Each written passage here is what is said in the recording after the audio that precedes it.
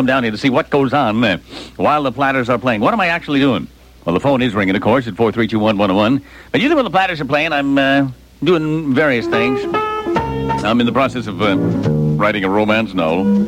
Well, I see what guys like Sidney Sheldon and all them guys pull down for writing those romantic novels, and I figure, well, hell, I tell stories every day. Why don't I write one down, sell it to some publisher, and make me a fortune? So I got one in progress. If you don't mind, I had a thought that as the record was playing. If you don't mind, I'll continue on. Let me see now.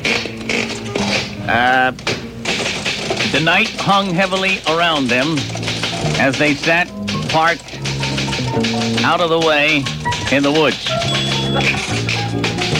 Take it out, she screamed. In a minute, baby, was his hot breath reply. 30 seconds later, she screamed, I'm insisting that you take it out. How big did you say it was? He said, oh, we go about 9 and 10 inches. He said, oh, God, take it out. Sweat was evident on both their faces.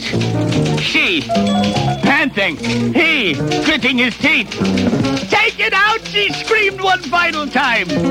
He said, I will, damn it, just as soon as I get this zipper down. Now, just wait a second. The Greasman, DC 101.